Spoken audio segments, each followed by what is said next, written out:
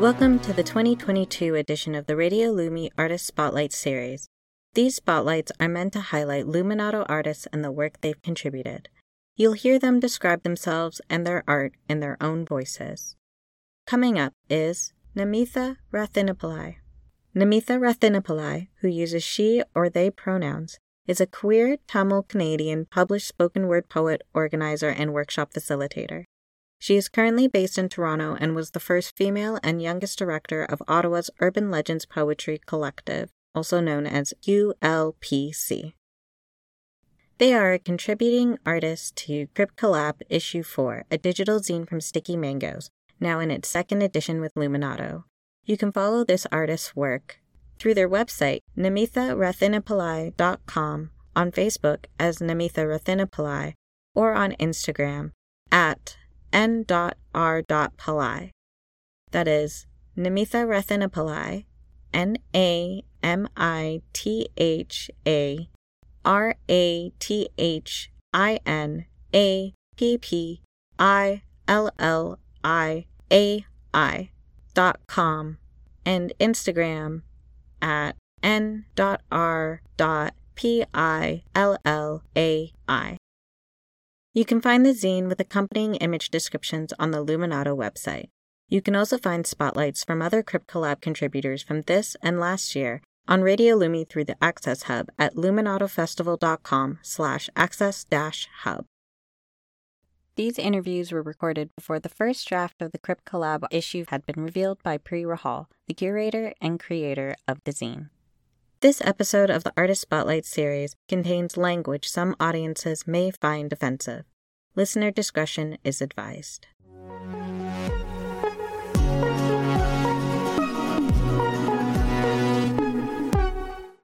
So my name's Namitha. My pronouns are they and she. Usually my hair is in a bun, but I got my partner to braid it for me today, so it's in 2 braids. I'm South Asian. I'm Tamil specifically. I'm from Sri Lanka, so dark skin.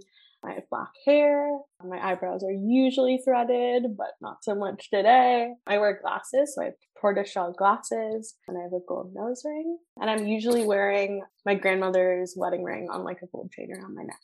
So I think for me personally, disability has kind of been a new identity of mine that I've been exploring more in my writing. So obviously an opportunity like this, I was really excited to jump in on, and also, with the opportunity to meet like-minded folks and similarly situated folks. I submitted 2 pieces. One piece is called Gut Flora. It's a visual poem. So the words make out the shape of the digestive system. And the poem is about an undiagnosed, unnamed gastrointestinal chronic illness that I've been dealing with, and the idea of how to navigate the medical system when you're dealing with a chronic illness that's also invisible, and what that looks like in terms of self-shame or self-blame about that illness.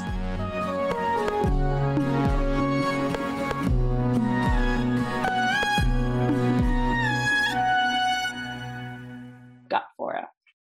My mind and body imitate each other's mannerisms like weathered spouses in peristalsis, know each other's curves like childhood memories.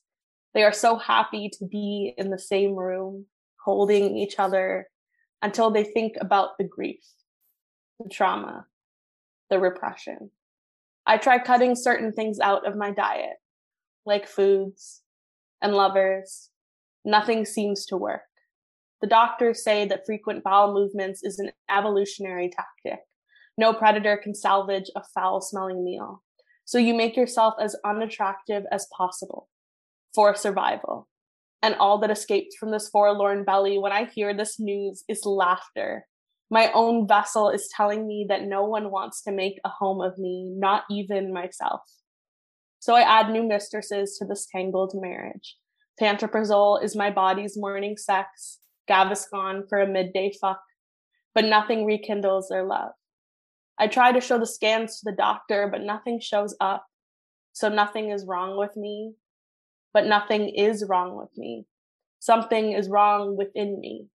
And I tell myself, it is not my fault.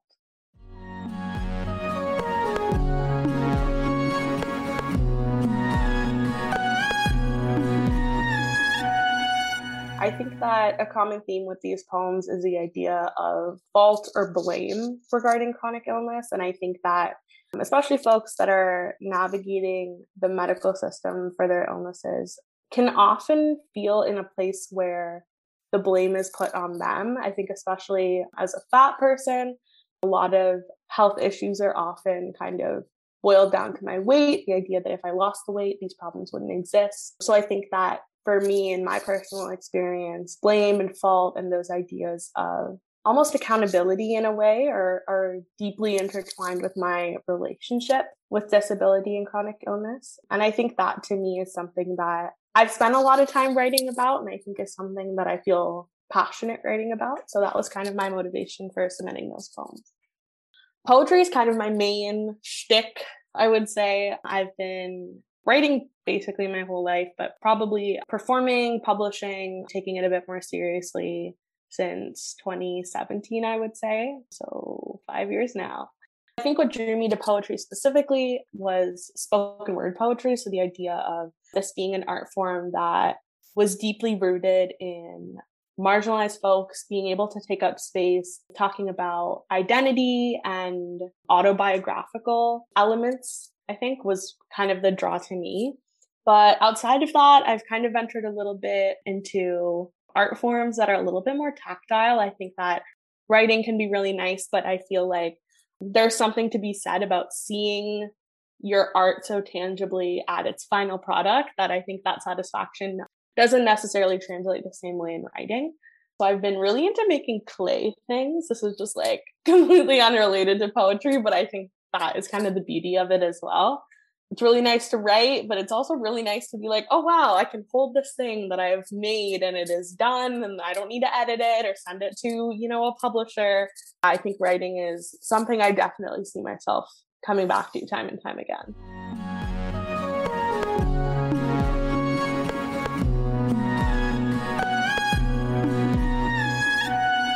With such a niche community, I think comes with the fact that it's really hard to connect with folks that are in that same positionality as you. You either meet disabled folks who aren't queer or racialized, or you meet queer folks that aren't racialized or disabled. I think that to hold those three identities in the same place and also have artists who are all of these things, I think is really beautiful and such a testament to what call-outs for creating community can do. Yeah, I feel like that's the biggest thing to me is like community and finding folks who know your experience and you don't have to explain yourself or feel that you have to fight for space, but know that everyone in the room kind of just gets it. These are poems that I have worked hard on and am proud of. And I think that to know that it is going to be in a space where it will be appreciated as is and doesn't necessarily need qualifiers or explanation, I think is a really valuable thing.